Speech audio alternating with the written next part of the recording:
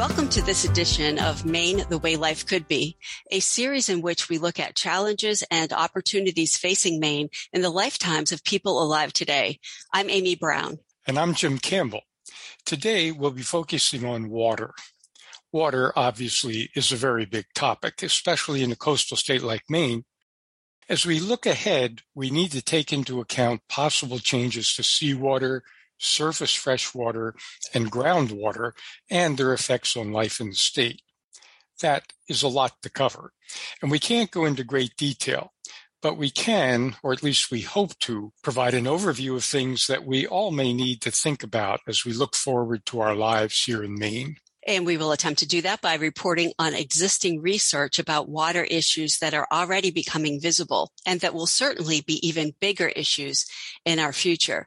Later in the program, we will also be talking with people who are in different ways on the front lines of some major current water issues that may be even bigger in our common future. Nikki Sakara lives in Fryeburg, Maine, and hears tractor trailers loaded with water extracted from wells in her town, passing her house as they haul that water out of state. That experience has motivated her to become knowledgeable about Maine's laws and about corporate large-scale extraction from Maine's groundwater.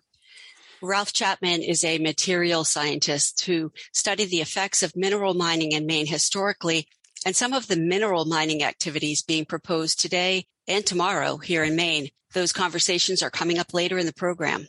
One big issue when it comes to the future of water in Maine is, not surprisingly, climate change. While we'll feel those effects in all parts of our water supply and water systems, most of the attention in Maine has been focused on changes that climate change will bring to the ocean and to the coastline. And there's been lots of information made available on things such as sea level rise. In fact, you may have noticed that local groups in some coastal communities like Belfast and Rockland have put up markers in waterfront areas. The markers depict the highest storm floodwater levels to date. Then they add marks indicating projected sea levels by 2050 under the best and worst cases of projected future carbon emissions. Those marker levels are, to say the least, startling. So, we'll begin today with a look at changes we can foresee in the ocean due to climate change. Let's begin with the quantity of water we'll be dealing with during the lifetimes of those alive today. All of the information on sea level rise and saltwater quality that we're reporting on today is taken from the following sources: the Maine Climate Council STS Subcommittee Report on Scientific Assessment of Climate Change and its Effects on Maine, the Maine Climate Future 2020 Update, or Maine Won't Wait, a publication of the Maine Climate Council. We'll put links to all these documents on the page for today's program, and we encourage everyone who's interested to read them.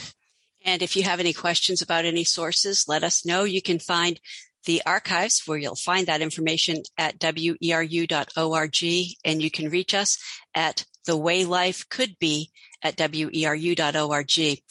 Sea level is one obvious cause for concern, and while there are variations and projections of how much sea level rise Maine is likely to experience in the foreseeable future, there's no question that the process is already underway. Conservative projections are for a low rise in sea level by 2050 of 1.15 feet in Portland or 1.35 feet in Eastport.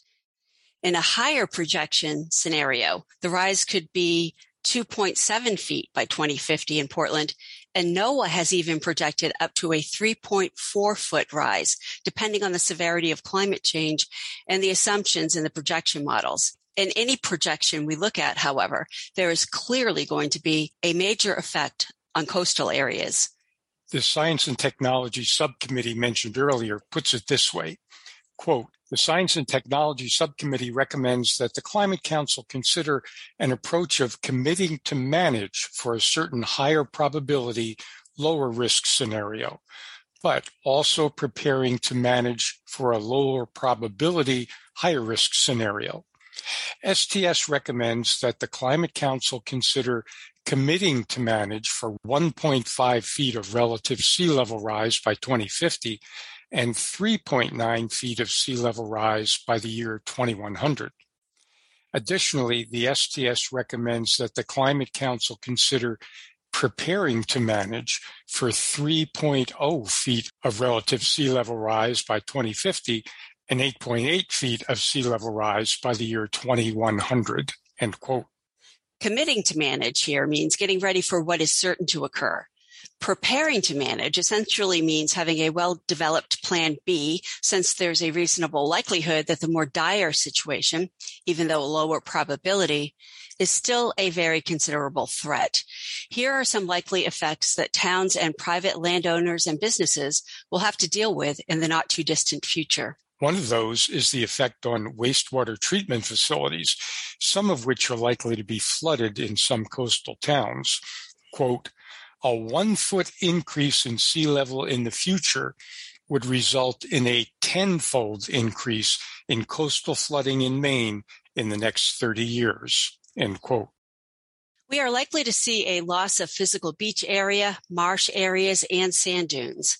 Quote, a 1.6 foot sea level rise will submerge 2/3, or 67% of Maine's coastal sand dunes, and reduce the dry beach area by 43%, which may happen by 2050 or earlier, depending on the amount of sea level rise and available natural sand supply, close quote.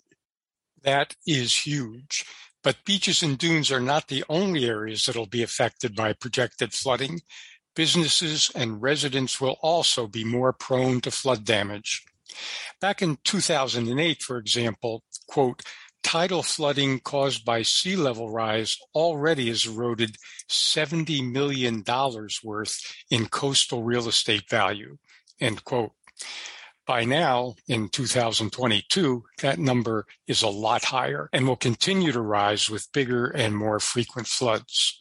Not surprisingly, the increase in flooding will probably cause a reduction of affordable insurance for businesses and residents in changed floodplain areas.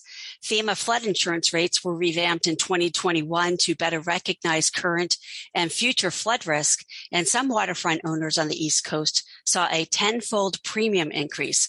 Other increases were not that dramatic, but premiums are clearly rising. We're also facing a loss of or damage to civic infrastructure.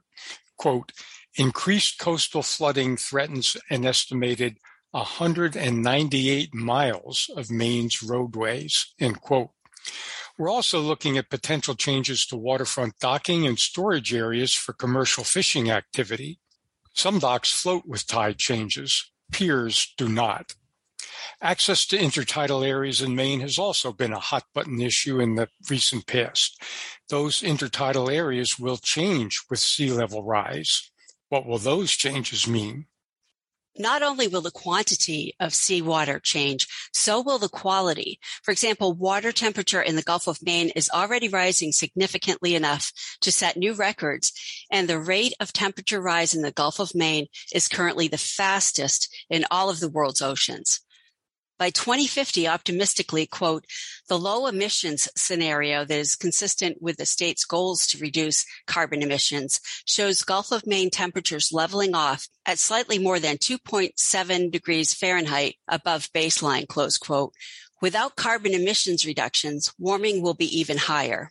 Changing water temperatures will affect what species, including lobster, will be available for fisheries. Those changes could have a significant economic impact. Quote, under business as usual emissions, temperatures, even in down east Maine, would exceed those in Rhode Island, and Maine would likely lose its most valuable marine resource, end quote. And later, quote, half of the commercial finfish and shellfish species in the Northeast have high or very high climate sensitivity and are expected to be negatively impacted by future warming, end quote. And changes in water acidification will also have a significant effect on what species are available to fisher persons and in what quantities. Quote, the combination of global and local drivers of acidification in the Northeast make New England's shell fisheries, including both its wild harvest fisheries and aquaculture production, and the communities that rely on them, potentially among the most vulnerable to ocean acidification in the United States, close quote. Effects of pollution, particularly of plastics pollution as a result of dumping from various sources, will continue to have an effect on ocean species as well, and particularly on species lowest on the food chain, therefore impacting the species higher up the food chain that we humans rely on. So this is all a lot that we're telling you right now, but we are, in short, facing an uncertain future in Maine when it comes to climate change caused sea level rise and its effects, especially on coastal areas. The uncertainty at this point focuses not on whether there will be sea level rise, but on how severe it will be, and that will depend on what steps are taken to reduce carbon emissions in the very near future. While these ocean effects are tremendously consequential for coastal areas and the rivers feeding into the ocean, fresh surface water and groundwater issues will affect all the state, and that's where we'll focus during the rest of today's program. Let's take a look at a series of questions that we already know we will be facing in the near future based on what is happening today in Maine. First, a couple of quick definitions so we're precise in what we're talking about. According to Maine statute, quote, fresh surface waters means all waters of the state other than estuarine and marine waters and groundwater.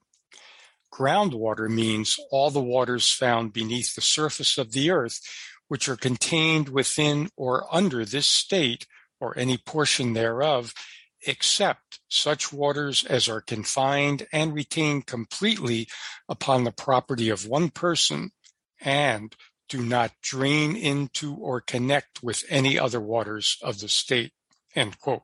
With those definitions under our belt, let's look at a series of questions that arise about the future of fresh water in Maine. What effect will climate change have on the amount of fresh water available in the future, and how and when that water will be available to us? What are the potential concerns about the quality or purity of the groundwater? Who will have access to fresh water, especially groundwater, and under what conditions? Let's take a look at each question in turn. Let's start with precipitation availability, rain and snow.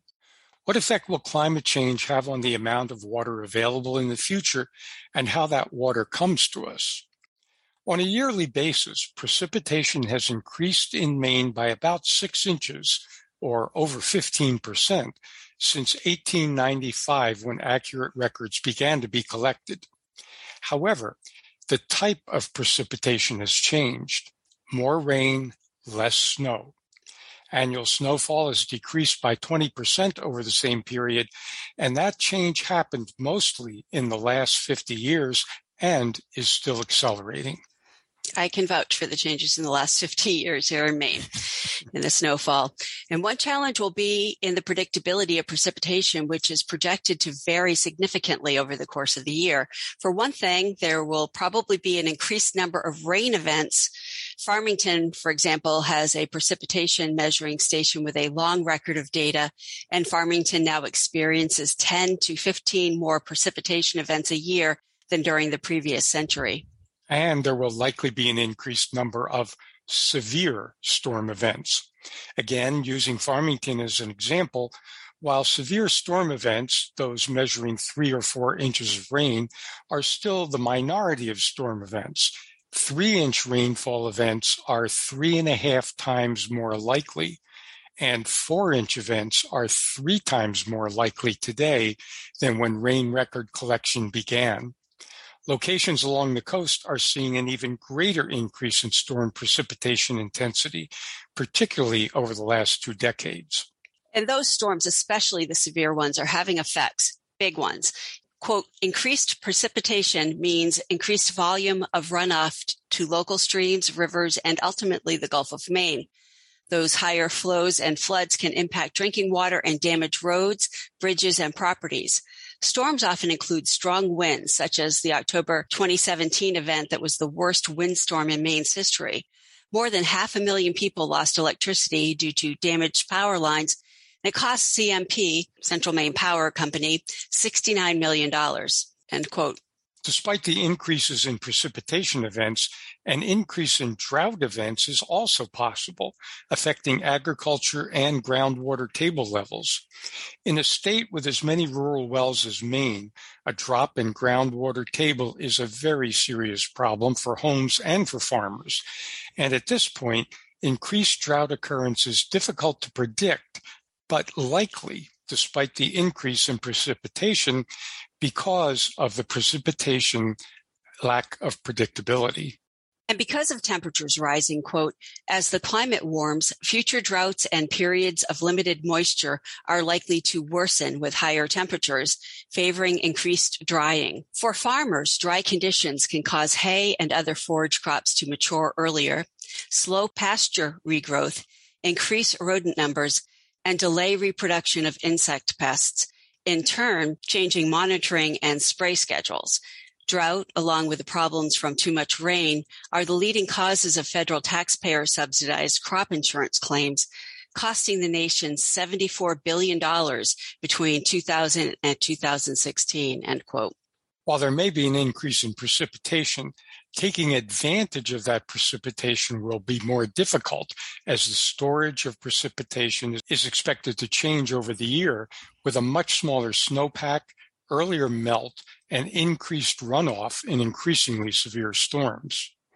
And in addition to the general impact of these changes, there will probably be impacts to tourism, although projections of that impact are not clear at this point. Warmer weather tourism activities may well generate increases in revenue. Cold weather-based activities will likely decrease in revenue, especially those depending on snowfall and snowpack. And wildlife-related activities may change as species relocate. So, with a potential increase in precipitation, changes in how it reaches us in predictable ways, and paradoxically, the likelihood of significant droughts, how will we change the way we manage the collection and distribution of fresh water in the not-too-distant future? We face some big questions as we think about this issue, or really a set of questions, because there are many different uses of water in Maine. Obviously, use for private households is top of mind for many. We have existing use levels, of course, but we also face the prospect of increased population. We recently saw that happen with people looking for a safer place to be during COVID. And we also are beginning to experience an influx of what realtors and town officials define as climate change refugees. What impact will that have on water management and accessibility? We'll have more to say about those issues in a future program on Maine's demographics. In addition to household use, water is a key resource in commercial agriculture and in local garden usage. We discussed some of those issues on a past program, which is available, as are all the programs in the Maine The Way Life Could Be series, in the local public affairs archives at www.weru.org. There are also issues of stormwater damage to local civic infrastructure like roads and dams, something we discussed in the first program in this series. And there are questions about large amounts of water use by industry for traditional uses such as manufacturing and for industries based on extracting large amounts of water, such as for bottled water exportation, already a large issue, and proposals to extract significant amounts of minerals in several areas in Maine. Let's turn to those two issues now, beginning with extracting water for bottled water export. You're listening to Maine, The Way Life Could Be on WERU-FM. I'm Amy Brown. And I'm Jim Campbell. Before we begin our conversation with Nikki Sequeira, there is some background on Maine's laws concerning water that are critical to understanding the conversations we're about to hear. Maine is one of 3 states still using what is called the absolute dominion rule with regard to groundwater rights. It basically says that a landowner essentially owns the water below the land just as much as they own the land itself. In 1987, to mitigate the take as much as you want rule, Maine law added a cause of action. This gives people whose wells are made unusable for regular household use a right to sue because of drawdown from other non-domestic water uses. However, the only remedy that's available under the law is to require whoever has caused the lack of water in the person's well to restore a level of water sufficient for the needs of a one-family home. It's not surprising that this type of legal framework has given rise to concerns and tensions about the extraction of large amounts of groundwater for commercial exportation as bottled water. Nikki Sequeira lives in Fryeburg, Maine, site of one of Poland Springs' major wells, and she has become concerned about the effects of drawing hundreds of thousands of gallons of Maine groundwater from several different locations around the state. about local control over water rights and about water use. We spoke with her recently about those concerns. Here are some of her comments. I originally got involved with the water privatization of our groundwater because their trucks roll by my house 24 hours a day and 7 days a week here in Fryeburg, Maine. My son, who was young at the time, we started investigating locally into the background story. The more questions we got answered, it seemed like the more questions we had. So what in our legal infrastructure allows this to happen, that a foreign corporation can come in and obtain a U.S. precedent-setting contract for our groundwater for a length of 45 years. We seem to be willing to give up that level of local control over our groundwater for a really long period of time, which is really concerning with the changes that we're seeing in our climate. It's like we're giving up our level of an ability to hold accountability with large corporations when we lock in through contracts for them to gain access to our most precious resources for such a long period of time.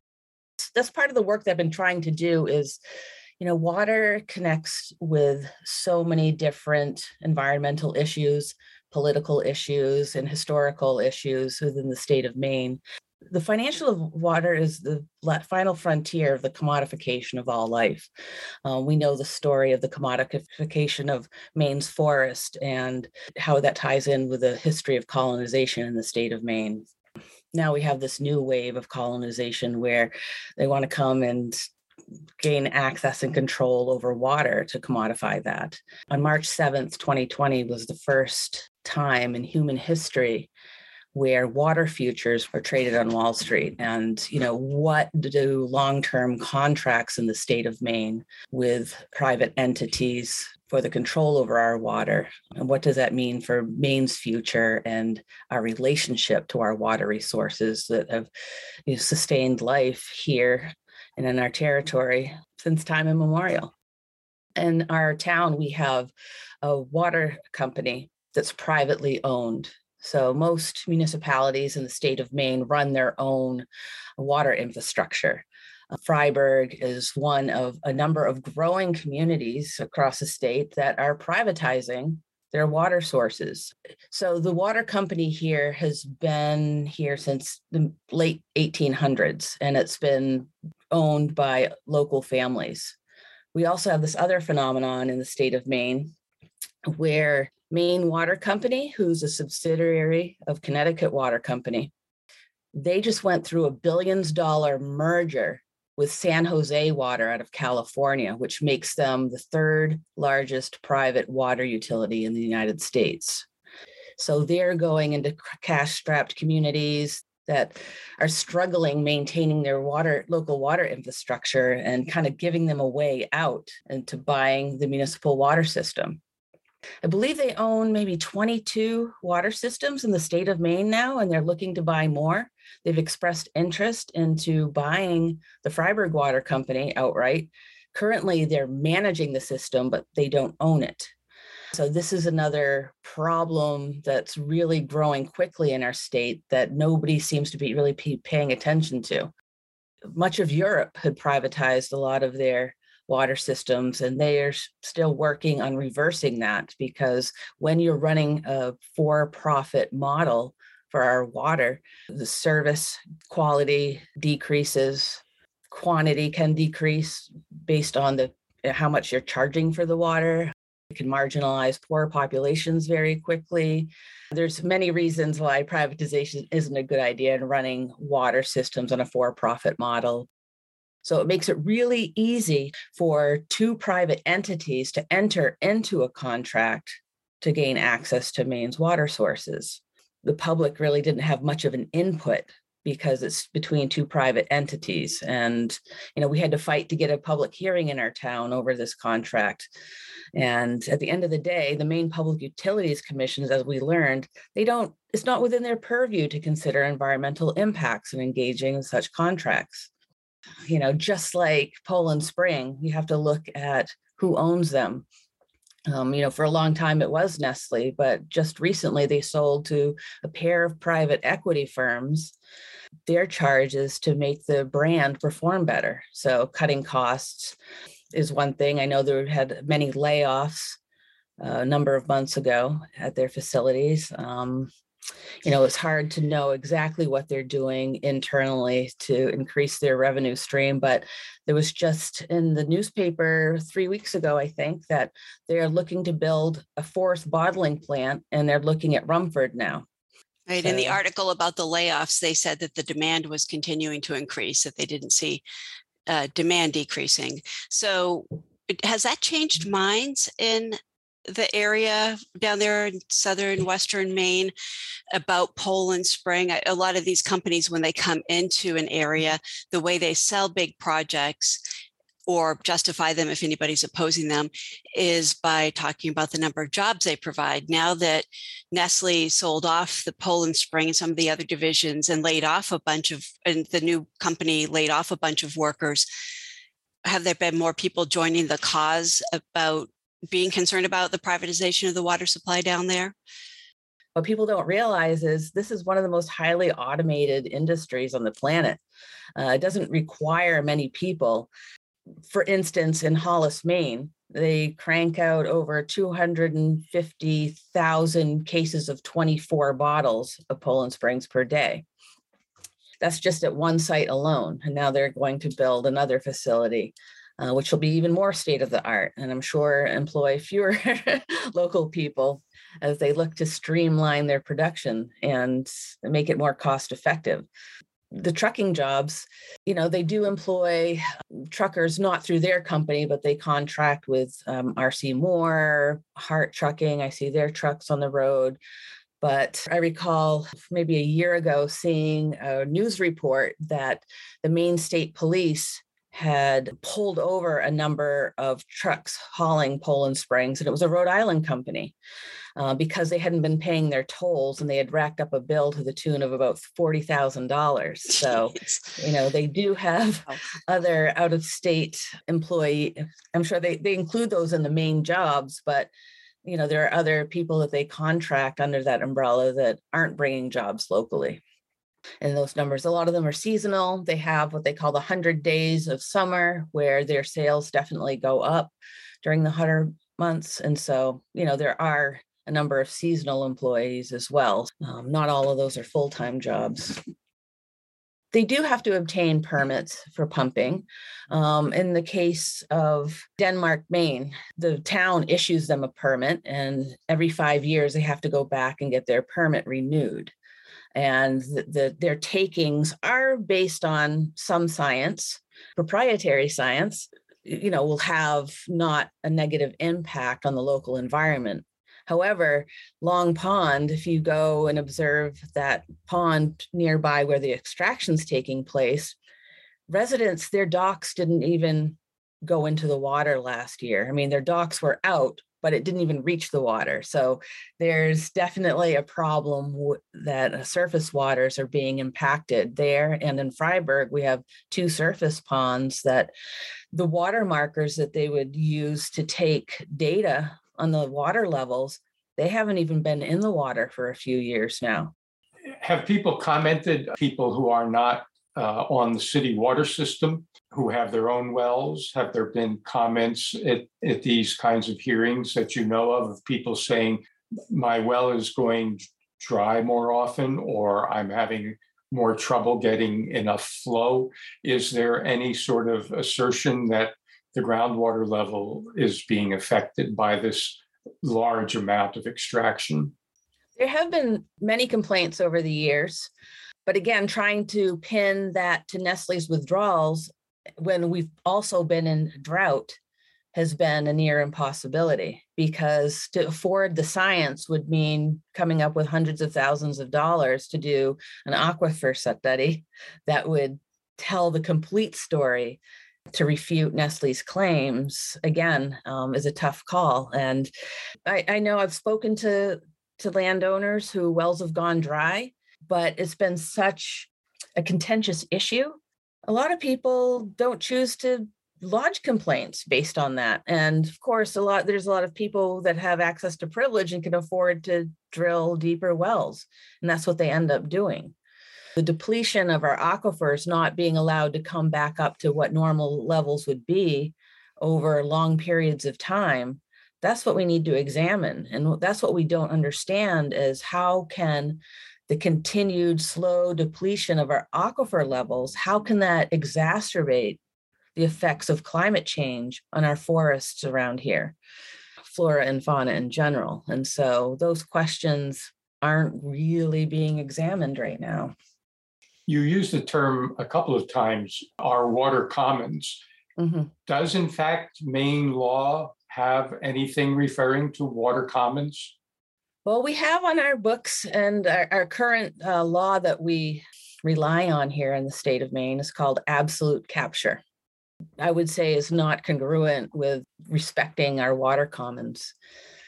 What does that mean, absolute capture? Yeah, absolute capture or absolute dominion is if you own the land, okay, you own access and the rights to the water underneath that land. But water doesn't adhere to political boundaries. And the spirit of that law is such that you wouldn't take so much water to impact your neighbors. But we don't really have legal infrastructure to really to support that strongly. Or any scientific infrastructure to prove whether or not it's happening. Yes, right. It'd be hard to prove. Yeah, so we had heard the absolute dominion rule, and that, what is it, 3 or 4 states that have that, Jim, when you were researching that? Yeah, it was a law that's been on the books since the 1800s, and Maine, Texas, and Indiana are the last 3 states that still have that law on the books. There's been many moves at the state level to put water under a public trust. But it seems like every time that fight comes up around, you get a lot of pushback from land rights folks because nobody wants to give the state power to limit what you can do on your own property. So when property rights come into play, it's not only the large corporations that are coming out to protect their privatized interest, you have the individual landowner saying that the state shouldn't have a right to tell me what I can and can't do on my own property. So just to be clear to listeners, what we're talking about with this absolute dominion rule or absolute capture that Maine, Texas, and Indiana have, what it says is groundwater that's on land property that one owns, you can do whatever you want with, and sort of you're on your own best behavior in terms of don't pollute it or do anything that would affect the people downstream. Right. But the people downstream would have to prove that you were doing that. They'd have to have the capacity to do that. So, and that is why they are able to just extract basically as much as they want. You know, you do have to get a permit, and it'd be good to define is what beneficial use is at the state level. So what is beneficial use? Is that part of this absolute dominion rule? It's not defined clearly. Of course, Nestle would define that taking like from our aquifer right here is 603,000 gallons per day. With a finite amount of potable water and a rule that allows people to do whatever they want with the groundwater in areas that they own. How do we prevent Maine from becoming a giant water factory and exporter? Right. I mean, we have exports, but we have to recognize what that water war looks like. I would say the water wars are here in Maine right now, and it definitely looks like, you know, Poland Spring and who's behind that brand.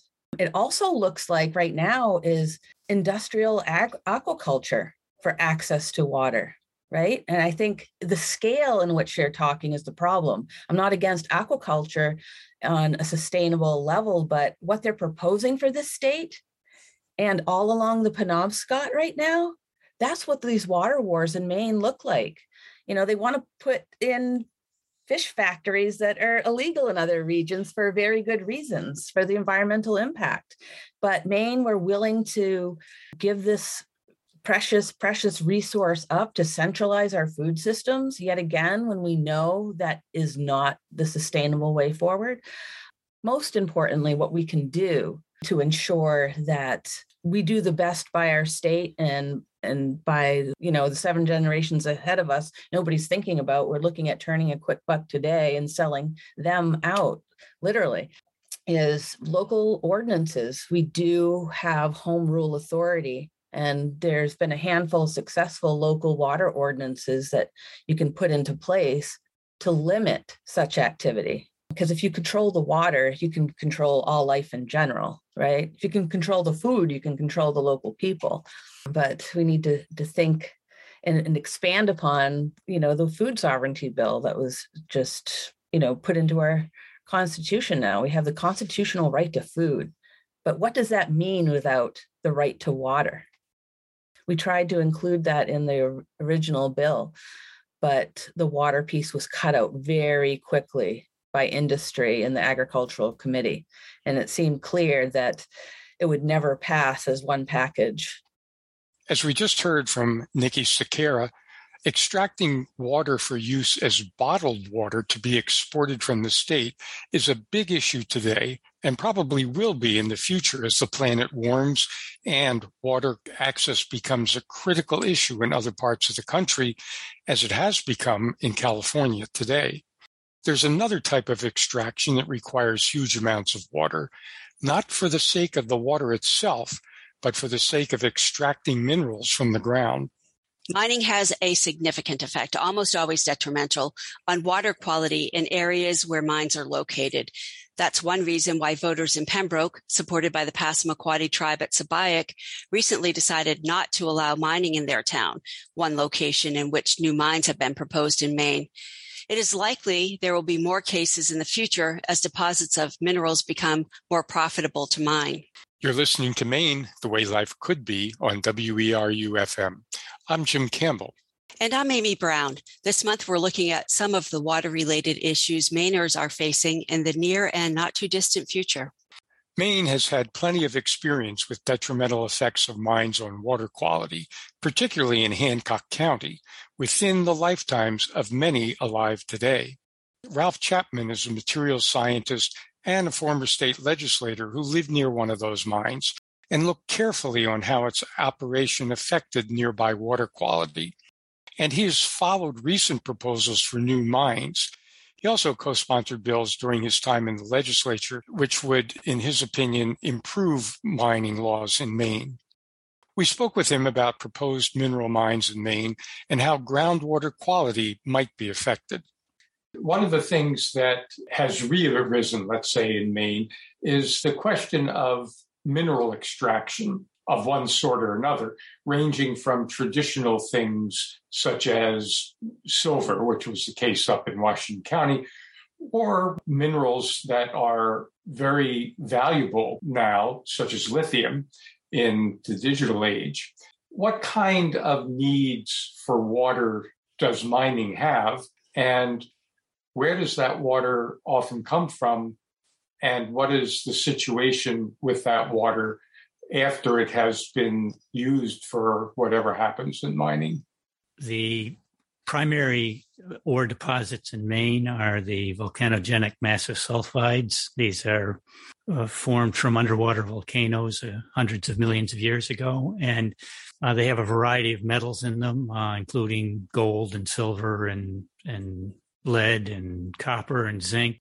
The commercial mines in Maine in the last century were primarily extracting the copper and the zinc. Both of those are in Hancock County, one in Blue Hill, one in Brooksville. Mining in Maine, of course, started back in the 1800s, the 1870s, and there were hundreds of mines, but very small, and 99% of them went bust within a year or two because they were really investor scams. But back to the water question. Water is used in the processing of the crushed ore. The ore is the rock that contains the metallic minerals, and that's crushed up into a fine powder, and that powder is mixed with water and chemicals to separate the metallic portion of the minerals from the non-metallic portion of the minerals in a general industrial process called beneficiation. Uses copious amounts of water, because the rock that is being processed ends up being only about a third of there's about a 1/3 solids content to the slurry that's made from the water and the rock. For every ton of rock that's brought out and crushed up, that's only 1/3 of the content of the slurry that's made with the water that's used as the separator mechanisms. Then chemicals are added to the water, and a variety of chemicals, notably cyanide for some of the metals and toxic chemicals. And that causes a chemical reaction, which causes the metallic portion of the crushed up metallic mineral to float. And that's skimmed off the surface. And that's the way of separating the more metal-rich portions of the ore from the non-metallic rich portions of the ore, which become the tailings, which is one of the waste products of mining. That is the spent slurry that is no longer has a lot of metal in it. So the tailings then become a serious problem because they've been historically dumped into ponds or lakes or estuaries. In a pond, a built pond held back by some kind of a dam structure, and dam failures at tailing storage facilities has been a major problem in the last half century in the mining industry worldwide.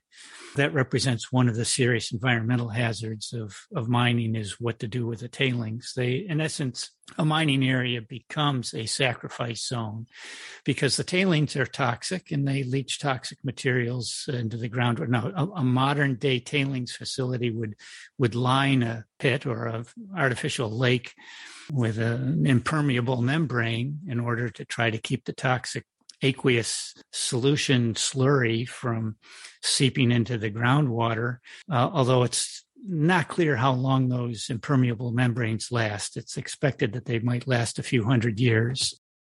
And that's going to be a large area lake, and it rains and it snows and precipitation goes into it and adds more water to it to make it overflow or put more pressure on the dam structure. Historically, of course, they weren't lined, so we have daily contamination in surface waters and groundwaters in Brooksville and in Blue Hill from the legacy mines that operated in the 1960s and 70s. There is an effort on the part of the industry to recycle some of the water. I don't know what the filtration mechanisms are that the industry uses for trying to recycle the processed water, and keeping the contaminated water out of the environment is a very long-term process, and there is no long-term accountability for the industry. Our regulatory structure is built on the wrong framework for regulating the mining industry. We have a regulatory structure. It's called punish noncompliance. Like a speed limit on a highway, you drive faster than the speed limit and you get stopped and you get fined for not complying with rules. That type of regulatory framework does not work for certain industries, including the mining industry. It doesn't work for the chemical manufacturing industry. It does not work for the nuclear-powered electric generating industry. Those industries, all three of those are examples of industries that can do far more damage than they can afford by not complying. And so a fine for not complying is either a minor cost of doing business, or it becomes extraneous because they've been bankrupted by the damage they've already done. We have the wrong regulatory framework for regulating mining in the state of Maine, and that's just the beginning of our mining regulation problems. The actual regulations have serious technical flaws and policy flaws. There have been mining operations started 1,000 or 2,000 years ago that produced an acid mine drainage that are still producing an acid mine drainage today. The types of problems that mining these sulfide mines create due to exposing the sulfides that have been kept away from water and air for hundreds of millions of years, and then being exposed, that chemical reaction is initiated by the mining operation. And so once it gets started, it just continues on. Stopping the mining operation, which is one of the regulatory schemes as well, you're out of compliance, so we pull your permit, so you have to stop mining, doesn't stop the pollution. And this was one of the major errors of the current mining regulations in Maine, which specifically allows groundwater contamination. When I asked a principal author of the legislation, what are you going to do when the contaminated water goes beyond the 100-foot limit that it's supposed to be limited to? He says, well, then we shut it down. And I said, shut what down? And he said, well, we shut down the entire operation. And I pointed out that the mines in Blue Hill and Brooksville were shut down now half a century ago, and they continue on a daily basis to pollute the waters of the state. So the problem isn't that the mining causes the pollution, it's the mining initiates the pollution, which then carries on. I've strongly advocated for mining regulations that would take into account what I'll call the entire geological life cycle of the mining operation. But my suggestions were rejected by the legislature, as you know. Can you tell us about what's happening or what just happened up in Pembroke? You were there when there was a public meeting, and the residents in Pembroke are now trying to reach out to neighboring towns to talk to them about the mining issue, because they may be looked at next by the mining company that was eyeing Pembroke. What is that story? The last set of regulations to pass the legislature in 2017 went into effect 90 days after the legislature adjourned. Before that 90-day period was up, and before the regulations actually went into effect, a mining company, a foreign mining company, announced its intention to mine a deposit, Picket Mountain, which is a few miles east of the Katahdin Woods and Waters National Monument. And in fact, they spent, I don't remember, I think it was $8 million on purchasing Picket Mountain for that purpose. And they said at the time that the new legislation provided them the opportunity to look into a commercial mining operation in Maine for the first time in more than 45 years. I suspect that was a message of disappointment to the authors of the legislation. The company withdrew its application to mine Picket Mountain probably about an hour before it would have been rejected by the Land Use Planning Commission on the staff recommendation. The staff was recommending denial of the application on account of it being incomplete, non-responsive to the questions of the staff. And so by pulling it before it was denied, the process hasn't actually formally begun because the application was withdrawn before it was denied. At the same time, they expressed interest in revisiting an ore deposit near Cobscook Bay in the town of Pembroke. And they expressed interest there and have been doing exploratory drilling into that deposit, and also overflights of aircraft doing measurements of the gravitational field and magnetic field anomalies and so forth to identify where the ore deposit is and what shape and size it might be, et cetera. It turns out that the regulations in Maine don't require a permit to do exploratory drilling. So there's no permit requirement. The folks in Pembroke quickly started to learn about what mining might mean for their community.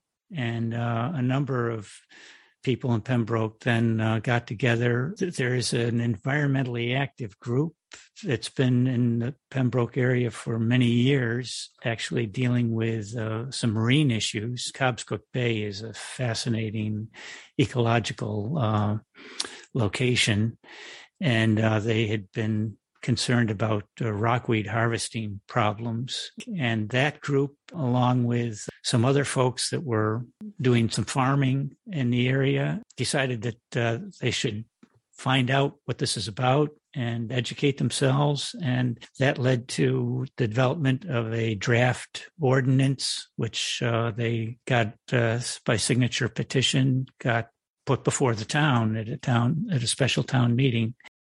That town meeting took place at the beginning of this month. The voters voted to adopt the ordinance, and the ordinance restricts industrial scale mining. It doesn't restrict mining completely, but there's a limitation to the size of a mining operation that can happen in their town.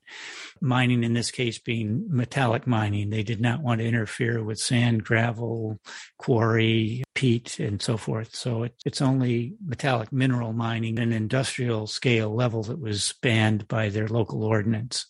And yes, they are attempting to help other towns in the area perhaps adopt similar types of ordinances. I recall a little over a dozen years ago, the beginning of an effort dealing with what's now called food sovereignty, the ability for local farmers to sell to local customers and so forth. The food sovereignty movement worked by establishing local ordinances. They started on the Blue Hill Peninsula, and the towns of Sedgwick, Penobscot, and Blue Hill were the first three towns to adopt those local food ordinances. And then it spread. And at the same time, there was continuing legislation initiatives in the state legislature, but that didn't go anywhere until about 40 or 45 towns around the state had adopted these local food regulation ordinances, and then the state adopted it statewide.